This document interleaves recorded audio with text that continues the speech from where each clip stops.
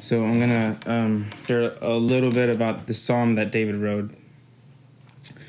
And he's encouraging every righteous person, those in Christ, to not be disturbed and to not be moved and to stand firm when situations in your life come.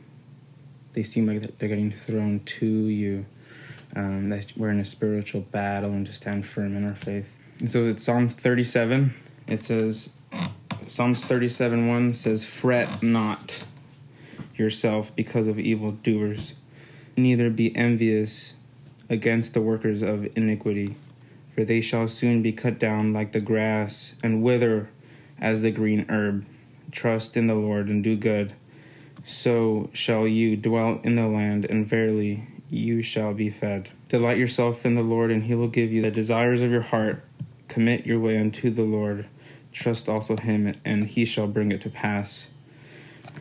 The word in verse 1, the word fret, it means to wear away. So he's saying for us to not wear away, to not be agitated, to not be vexed. And the word vexed means to be irritated or mentally agitated, causing disquiet within us.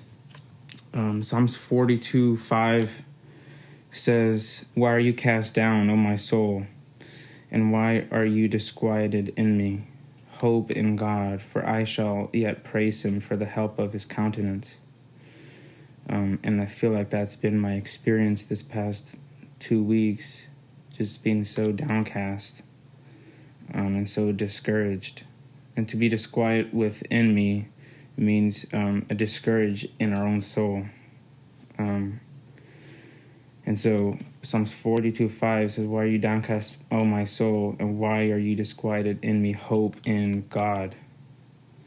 And we know that hope, we can hope in him because Christ in us, the hope of glory. It's Colossians 1:27.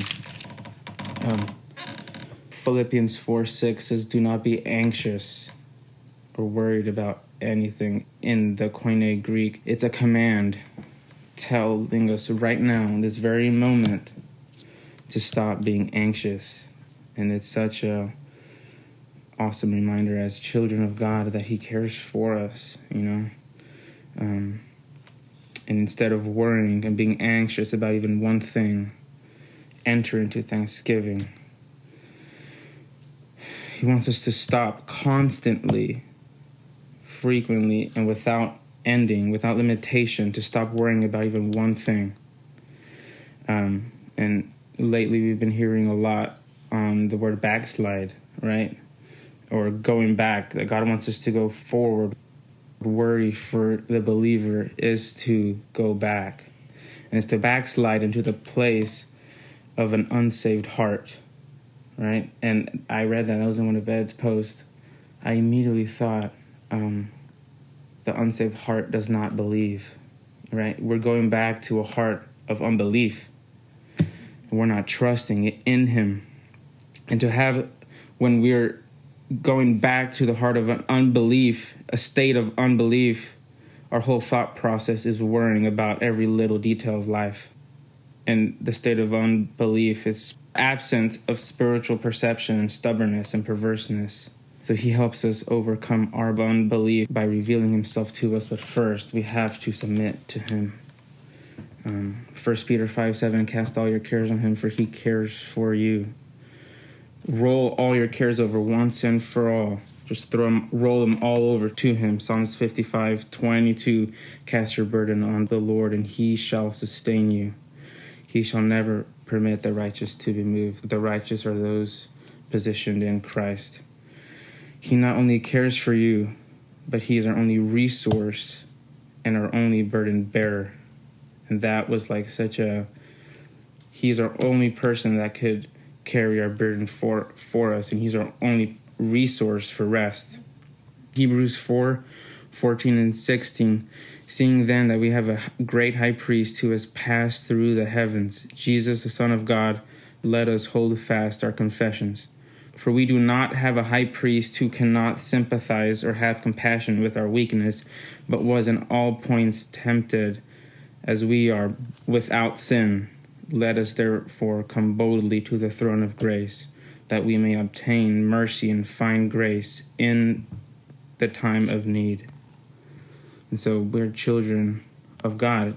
Think of it this way. When a husband and wife want to have a kid, she bears a child for 9 months, right? And they have the time to prepare to provide for that kid, right? When the child comes out, the child doesn't think, oh, how am I going to feed myself? Am I going to provide for myself? All this and that. No, the mother and father have it prepared for him and are there to provide and nurture him. So here are some verses that prove we're children of God. Romans 8:16, the Spirit himself bears witness with our spirit that we are children of God. John 1:12, but as many as received him, to them he gave the right to become children of God, to those who believe in his name. Galatians 3:26, for you are all sons of God through faith in Christ Jesus. Behold, what manner of love the Father has bestowed on us, that we shall be called children of God. Therefore, the world does not know us because it did not know him. That's 1 John 3:1. So God has brought us into the family through Christ. So it's his responsibility to care for us. We don't have to live in this false burden, this false responsibility that we need to take care of ourselves. He's provided every detail, right? He's provided for every detail of our life, and he's provided for our one need. And our one need is him. So why do we even, as believers, why do we even worry,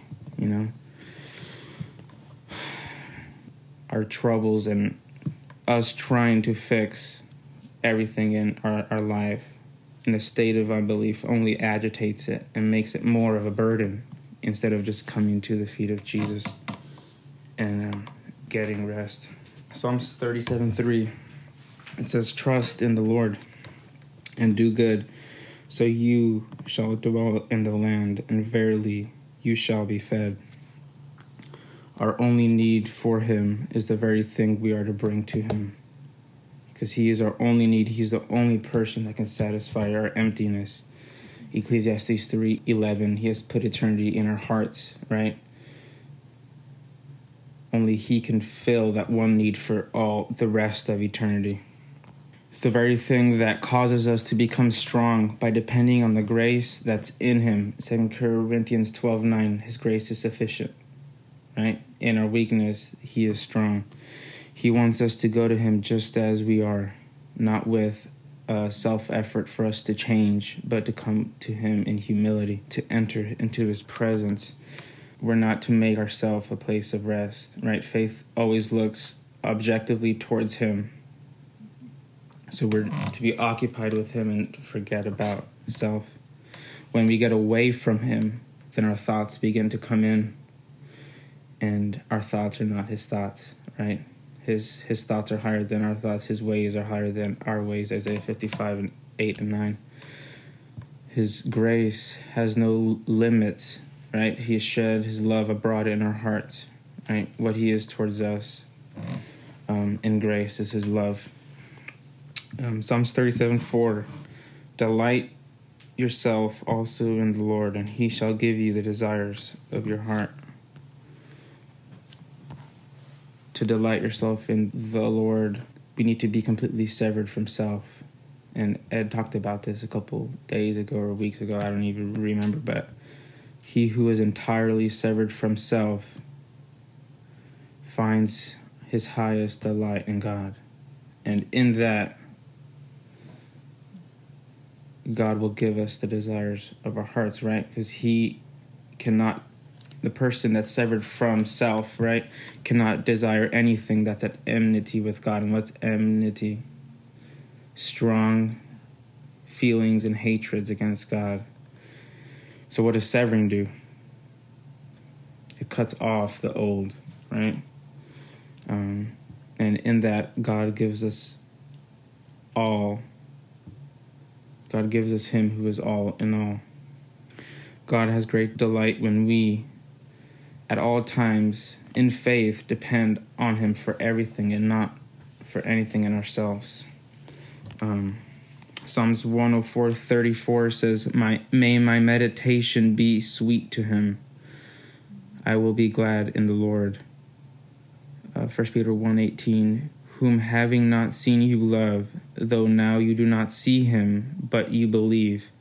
Yet believing you rejoice with joy inexpressible and full of glory.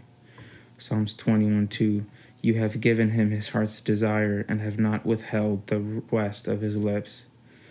Psalms 145:19, he will fulfill the desire of those who fear him. He will also hear their cry and save them. He will heal our broken hearts. And I mentioned this, I think Wednesday, that the word of God heals us, right?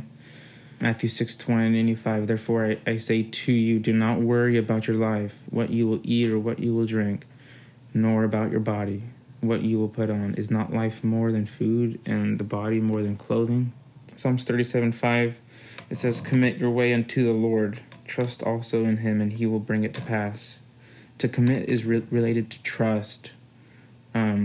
It's to put into the hands, right? You're putting yourself into the hands of another power, of another, which is God, to entrust with, right? You're entrusting your life with him, you're entrusting life to him.